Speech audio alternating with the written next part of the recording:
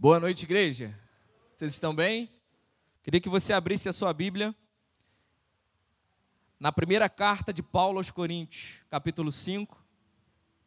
Primeira carta de Paulo aos Coríntios, capítulo 5, versículo 6 ao versículo 8, por gentileza. 1 Coríntios, capítulo 5, verso 6 ao verso 8. O orgulho de vocês não é bom. Vocês não sabem que um pouco de fermento faz a massa ficar fermentada? Livrem-se do fermento velho para que sejam massa nova e sem fermento, como realmente são. Pois Cristo, nosso Cordeiro Pascal, foi sacrificado. Por isso, celebramos a festa, não com o fermento velho, nem com o fermento da maldade e da perversidade, mas com os pães sem fermento da sinceridade e da verdade. Pai, que o Senhor possa nos exortar, nos direcionar. Queremos ouvir a Tua voz, a Sua palavra. Tenha autonomia. Tu és soberano aqui nesse lugar. Usa-me independente das minhas falhas, Senhor. Independente de como foi o meu dia ou como está o meu coração. O Senhor é grandioso para fazer de um mero pecador alguém que vai comunicar a Sua verdade hoje.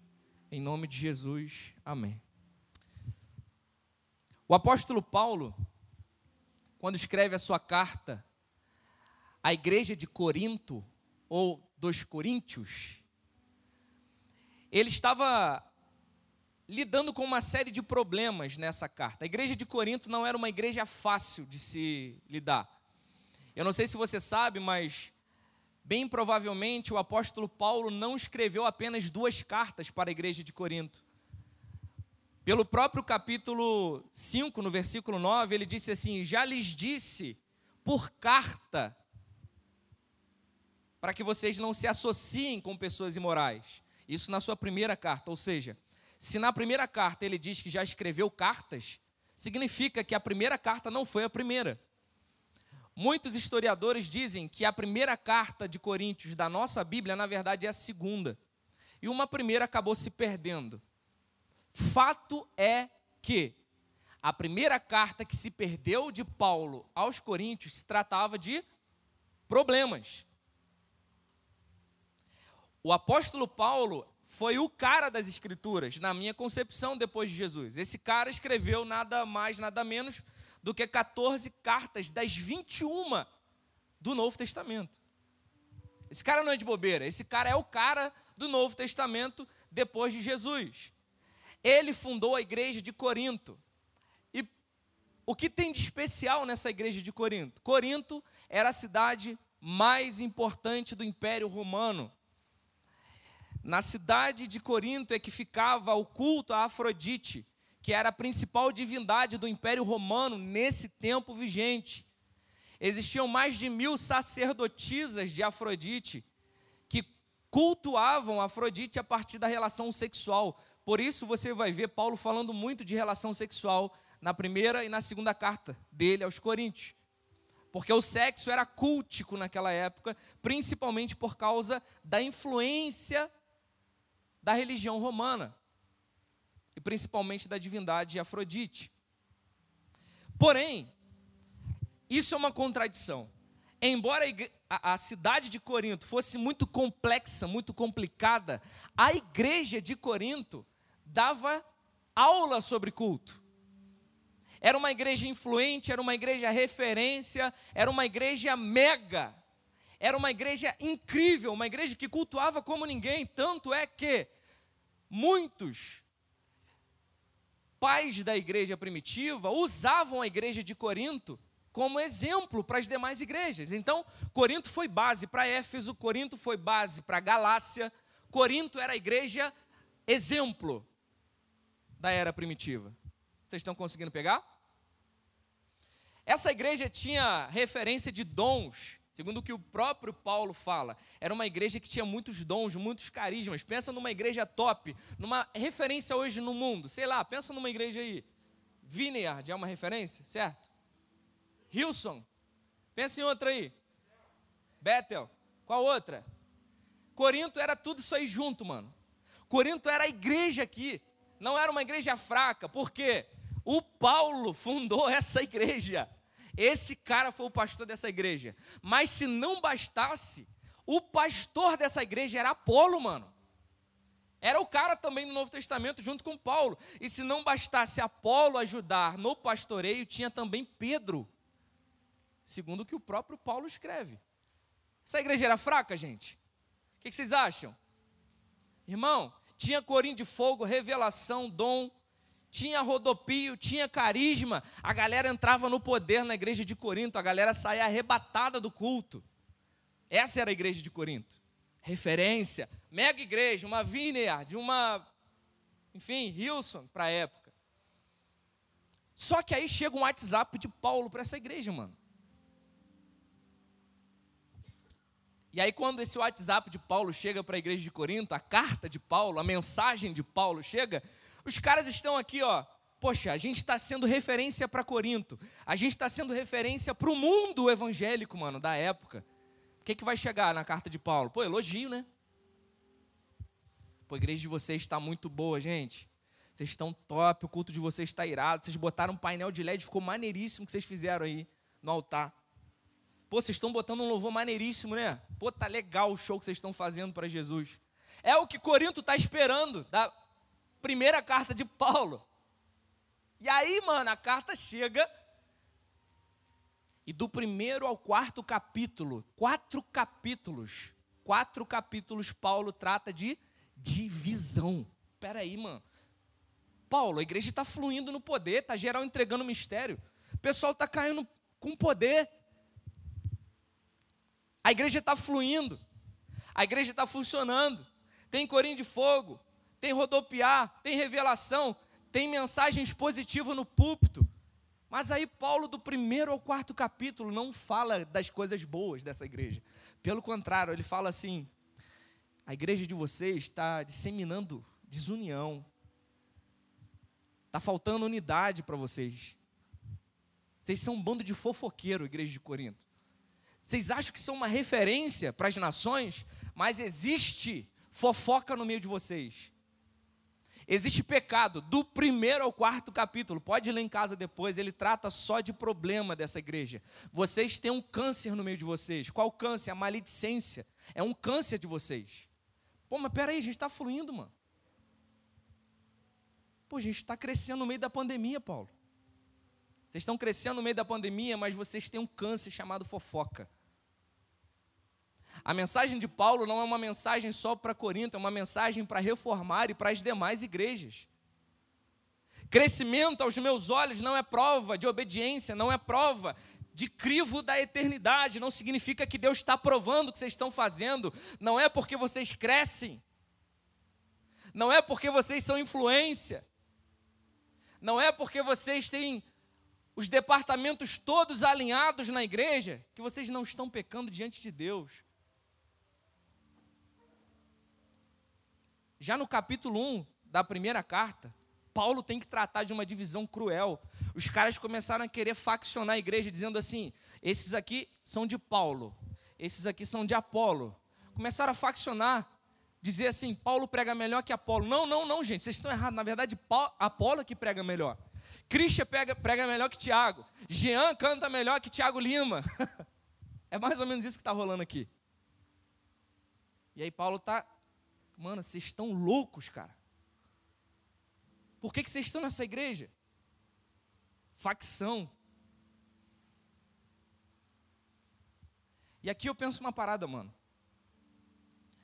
Paulo teve que tratar de 4 capítulos. E para você, um capítulo de Paulo é importante? Sim ou não? Se Jesus escrevesse um capítulo para você, seria importante para você? Paulo também, certo? Paulo tem que perder tempo, entre aspas, tratando de problemas que são básicos da igreja.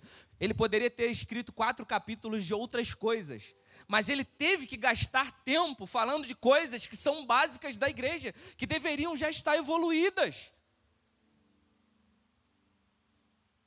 Paulo poderia ter escrito nesses 4 capítulos outras coisas mais importantes, mas por causa da infantilidade dessa igreja, ele teve que gastar tempo sanando o problema. Vocês estão pegando? A igreja funcionava, a igreja fluía, mas os irmãos não se falavam. A igreja funcionava, a igreja fluía, mas tinha imoralidade sexual nela. Tinha pornografia nela, tinha masturbação nela, tinha adultério nela, tinha rixa. Louvor não falava com ação social não falava com boas-vindas. Só exemplo, tá, gente? É só uma brincadeira. Vocês estão pegando? A igreja fluía, mas tinha um bando de fofoqueiro naquele lugar. E aos olhos de todos os demais, a igreja de Corinto era a igreja, mas aos olhos de Paulo, não. Não, cara, eu não quero ser uma igreja boa aos olhos das pessoas, mano. Eu não estou nem aí para o que pensam do Reformare. E diante de Deus, o que nós temos sido? O que adianta ser elogiado como Corinto, mas ser fofoqueiro igual Corinto também? Ter rixa igual Corinto? Não resolver cara a cara as coisas como Corinto fazia?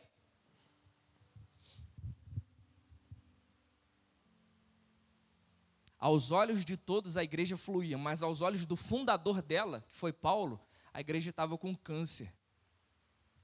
Crescimento não prova saúde. A gente pode estar crescendo, bombando, mano, no reino de Deus.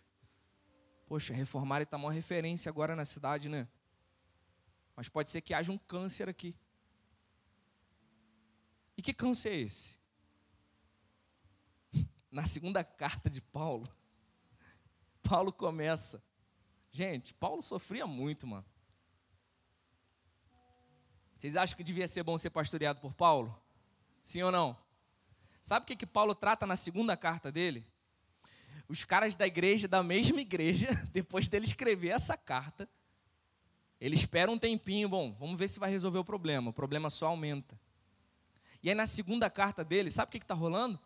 Os caras começam a ilegitimar o apostolado de Paulo. Quem disse que você é apóstolo, Paulo? O cara tinha fundado a igreja, talvez o cara tivesse perdido várias noites de sono por causa daqueles membros ali. O cara deu a vida dele para aquela comunidade, para em algum tempo depois começarem a falar, estou achando que é ilegítimo Paulo ser apóstolo. Essa era a igreja de Corinto. A maledicência na comunhão de vocês.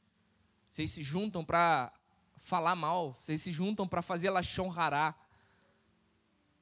A lepra na conversa de vocês. Isso é o que Paulo está dizendo, tá, gente? Não sou eu, não. Paulo está falando para aquela igreja. Só que aí, gente, se já não bastasse tudo que eu acabei de falar, rola um escândalo nessa igreja. Eu estou só te escandalizando para tu ver que às vezes, se a igreja de Paulo era assim, irmão, Reformare vai piorar 100 vezes, 1000 vezes. Se já não bastasse esse monte de problema, Paulo começa a falar de um cara, de um filho que começou a traçar a mulher do pai.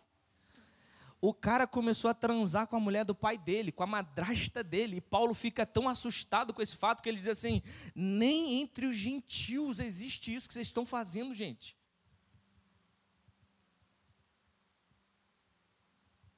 Vocês conseguem superar os demônios. É o que Paulo está falando para essa igreja.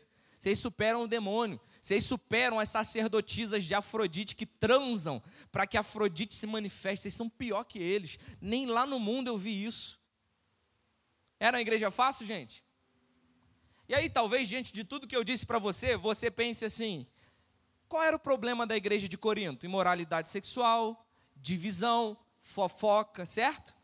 Mas sabe qual é o problema da igreja de Corinto, segundo Paulo? Ele diz 8 vezes, do 1º ao 5º capítulo, orgulho. Quando Paulo vai tratar essa imoralidade sexual de um camarada pegando a mulher do pai dele, Paulo não chama isso de imoralidade, ele chama isso de o orgulho de vocês não é bom. Vocês são como fermento. O orgulho era o que fazia Corinto fazer o que fazia. E quando eu lembro de orgulho, meu orgulho me tirou do jardim. Qual é o personagem que vem à sua mente quando se fala de orgulho?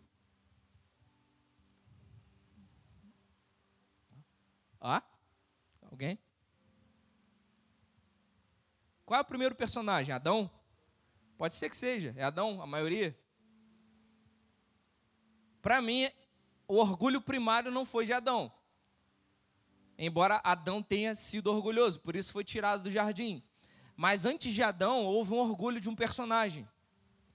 Esse personagem a gente chama de Lúcifer. E assim, diga-se de passagem que Lúcifer não é o nome de Satanás, é bom a gente... Só uma observação na palavra, tá, gente? Há muita ideia de que Lúcifer é o nome do agente do inferno, mas na verdade a palavra Lúcifer não existe, você sabia disso? A palavra Lúcifer foi acrescentada na Bíblia no século V por São Jerônimo, quando ele faz a tradução da Bíblia hebraica para a Bíblia latina. Existe uma passagem lá em Isaías que faz referência a um rei da terra, que Isaías chama de luz da alvorada, e que por tabela é uma profecia, ou na verdade uma prescrição de Satanás, da queda de Satanás. Só que a palavra luz da alvorada, do hebraico Hillel ou Halel, que significa na verdade Vênus, a luz do dia, né? A luz do dia não, a estrela do dia, a estrela da manhã. Essa palavra, para ser traduzida para o latim, foi traduzida como lux fero. Lux fero é luz da manhã, ou estrela da manhã. De tanto falar em lux fero, lux fero, lux fero, surgiu Lúcifer. A ideia de que Lúcifer não era Satanás é tão comprovada teologicamente que no século IV da igreja existia um bispo chamado Lúcifer na igreja. E esse cara foi tão relevante que ele teve discípulos chamados luciferianos. Você imagina se esse fosse o nome de Satanás, se eles colocariam um bispo de Lúcifer? Isso foi do século V para frente. O nome Lúcifer se tornou, né, o nome do bicho ruim lá. Mas o fato é que existe o bicho ruim, tá? Existe o Satanás.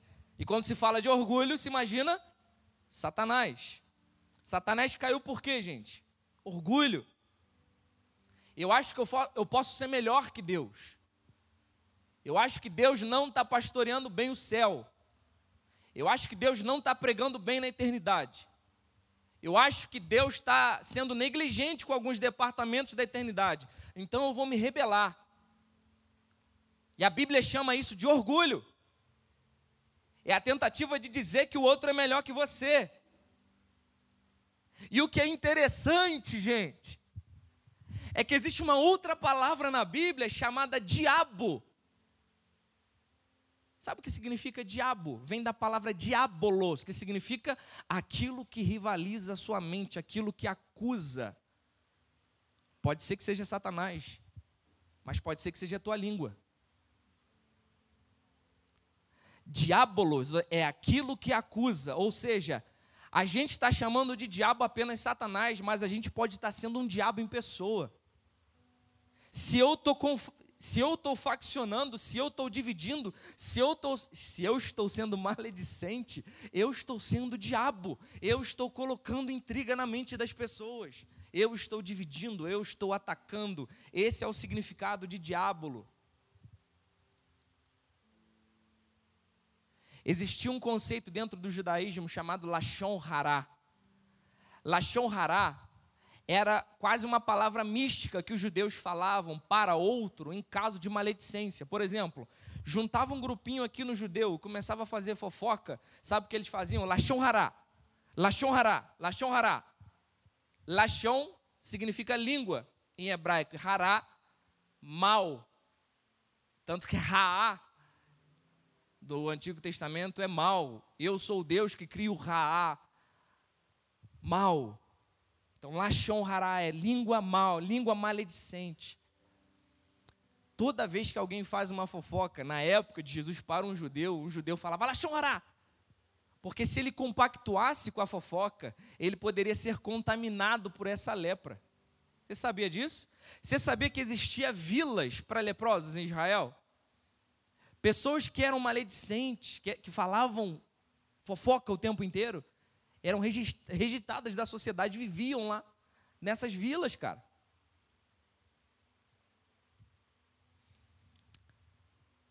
Tem uma história de um judeu, na verdade de um rabino chamado Natan Haleal. Esse cara diz assim: certo dia, um senhor passou no final da tarde em um mercado e existia um segurança no mercado olhando toda a movimentação desse estabelecimento. E ele percebeu que esse senhor pegou uma laranja e colocou no bolso e saiu do mercado. O segurança ficou com vergonha de pegar ele por causa de uma laranja. Deixou o cara embora. No outro dia à tarde, acontece novamente. O senhorzinho está lá no mercado, ele pega um limão agora, coloca no bolso e vai embora. O segurança vê, mas ainda fica com vergonha e fala: não vou falar nada, deixa quieto.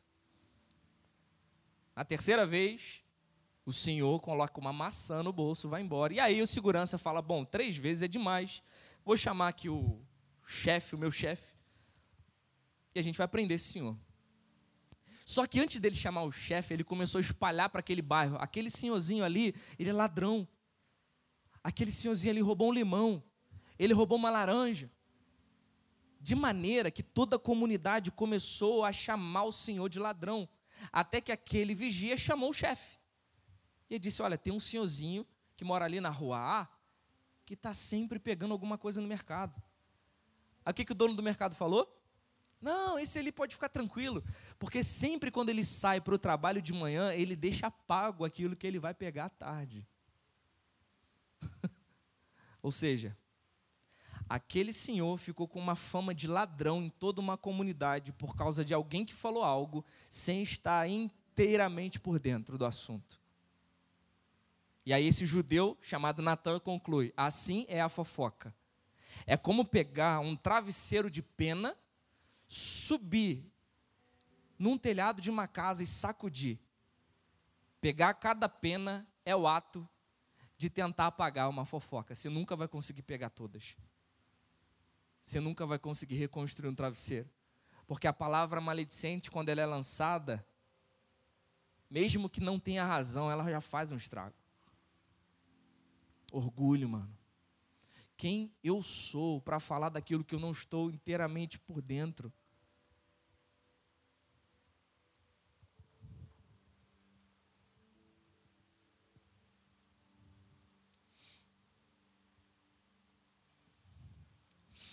As nossas discussões como igreja, obrigado, Alanzinho, me preocupam muito. Principalmente no meio acadêmico, no meio teológico, a gente acha que tem a verdade nas mãos de tal forma. Pregar para teólogo é a pior coisa que tem, irmão. O teólogo, ele sempre acha que não tem mais nada para aprender.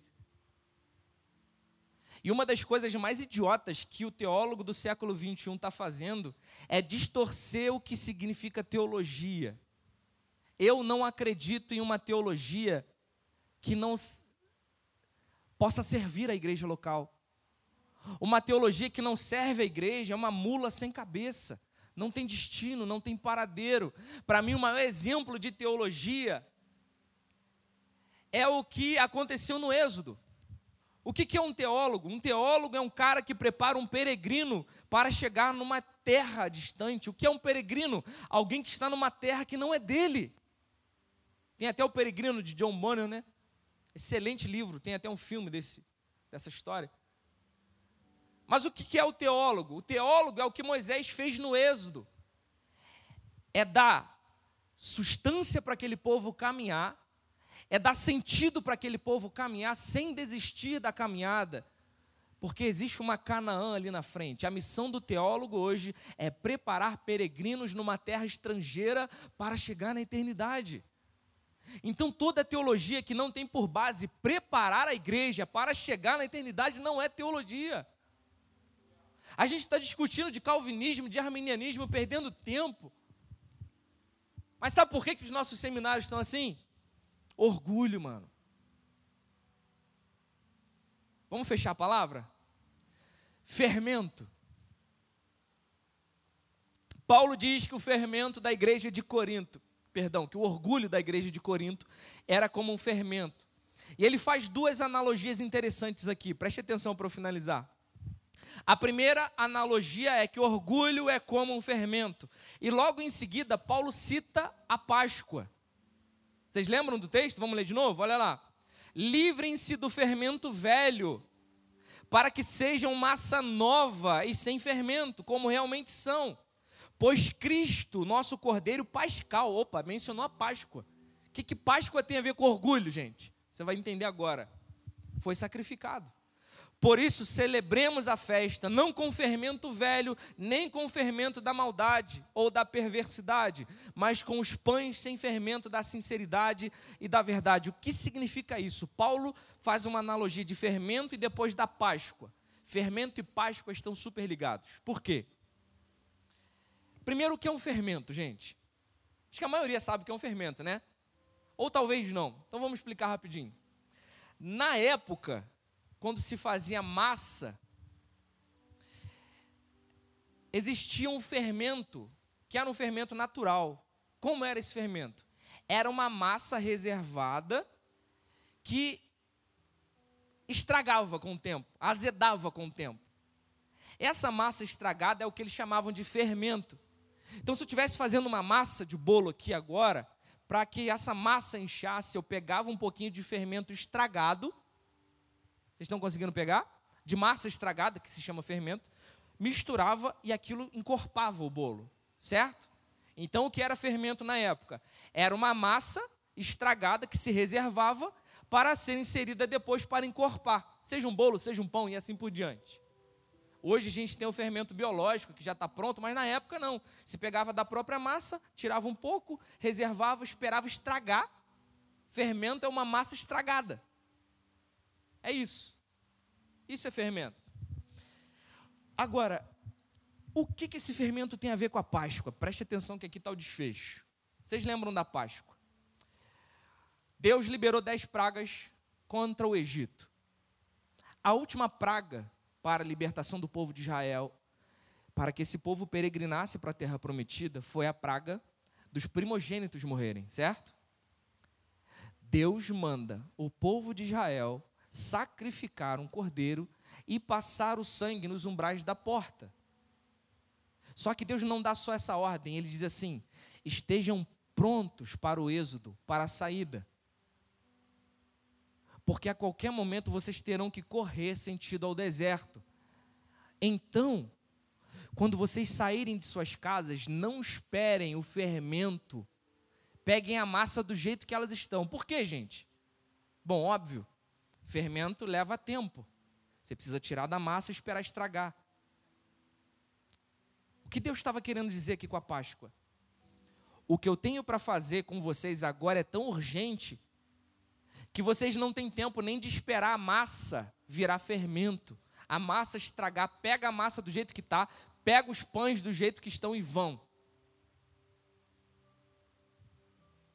Por isso até hoje se come na Páscoa pão sem fermento. Porque o que Deus queria fazer com os caras era tão rápido que eles não podiam perder tempo fermentando a massa. Então fermento na Páscoa era perder tempo. O que Paulo diz para a igreja de Corinto é que o que eu tenho para fazer com vocês é tão urgente que vocês estão perdendo tempo com fermento. Vocês estão fermentando coisas desnecessárias, cara. Vocês estão perdendo tempo. Eu estou tendo que escrever 4 cartas para vocês para tratar do mesmo problema. Mas assim como Deus disse para o povo de Israel, lá no Êxodo, saia sem fermentar, eu digo para vocês, saiam dessas intrigas, abandonem aquilo que está retendo o tempo de vocês. Porque o fermento está estragando vocês, igreja. O fermento está fazendo vocês discutirem coisas que não são para discutir. O fermento de vocês está me fazendo escrever 3 cartas para falar só de problema, quando a gente deveria estar se orgulhando de vocês. Vocês estão parados no tempo por causa do orgulho, cara. É isso que Paulo está dizendo à igreja de Corinto. E é isso que ele diz para nós. Será que a gente está perdendo tempo, levedando a massa, estragando a massa, por causa do fermento do nosso orgulho? Irmãos, deixa eu te fazer uma pergunta sincera. Onde era para você já estar no tempo de Deus? Se Deus já liberou uma palavra para você e você ainda não está cooperando com ela, você está fermentando. Você está perdendo tempo, mano. E uma pergunta sincera para você e para mim: onde nós estamos no plano divino? A gente está acelerando o processo ou a gente está fazendo Paulo ter que escrever 3 cartas para falar do mesmo problema para a gente? Ah, Tiago, mas poxa, se a igreja de Paulo tinha problema, nossa, muito mais. Concordo com você. Mas a minha missão é te alertar sobre o tempo sendo perdido. Fomentando ideias idiotas. Ah, fulano não falou comigo. Fulano não me cumprimenta. Ministério de louvor é ruim. Tiago é muito inacessível ou muito acessível. Essa igreja aqui é uma igreja... Ah, para, mano. Onde que era para você já estar? E tu está perdendo tempo com fermento. Senhor, eu quero pedir perdão por isso. Eu quero pedir perdão pela tua igreja, por minha vida. Se em algum momento nós estamos atrasando o teu reino. Talvez o Senhor, nos teus olhos, diante dos teus olhos, talvez já era para a gente estar adiantado há 10 anos e a gente está perdendo tempo com o fermento do orgulho. A gente está discutindo coisa tola, cara. Eu te peço perdão, Senhor, por isso. Se a igreja reformada está perdendo tempo com isso, eu te peço perdão. Se algum representante de alguma igreja aqui está perdendo tempo, fermentando coisas que já passaram. Existem pessoas aqui que estão presas a datas, presas a frustrações que sofreram, deixando a massa azedar, deixando a massa fermentar. Não, o Senhor diz, é agora, é rápido. Deixem o fermento de lado, porque eu quero tirar vocês do Egito. Vocês não vão precisar comer pão com fermento, porque eu vou prover o pão. Eu vou fazer o pão descer do céu. Eu vou fazer o maná descer do céu. Vocês não precisam perder tempo. Saiam dessa realidade. Vão ao encontro de Canaã. É o que o Senhor diz para nós. Para de perder tempo com ressentimento. Eu não tenho tempo para perder com ressentimento. Eu não quero perder tempo com discussão tola. Deus, alerta a tua igreja, Pai, direciona a tua igreja. Pedimos perdão, Senhor, se temos negligenciado o teu reino, a tua casa, o teu propósito. Se estamos parados no tempo, nos perdoa, Senhor.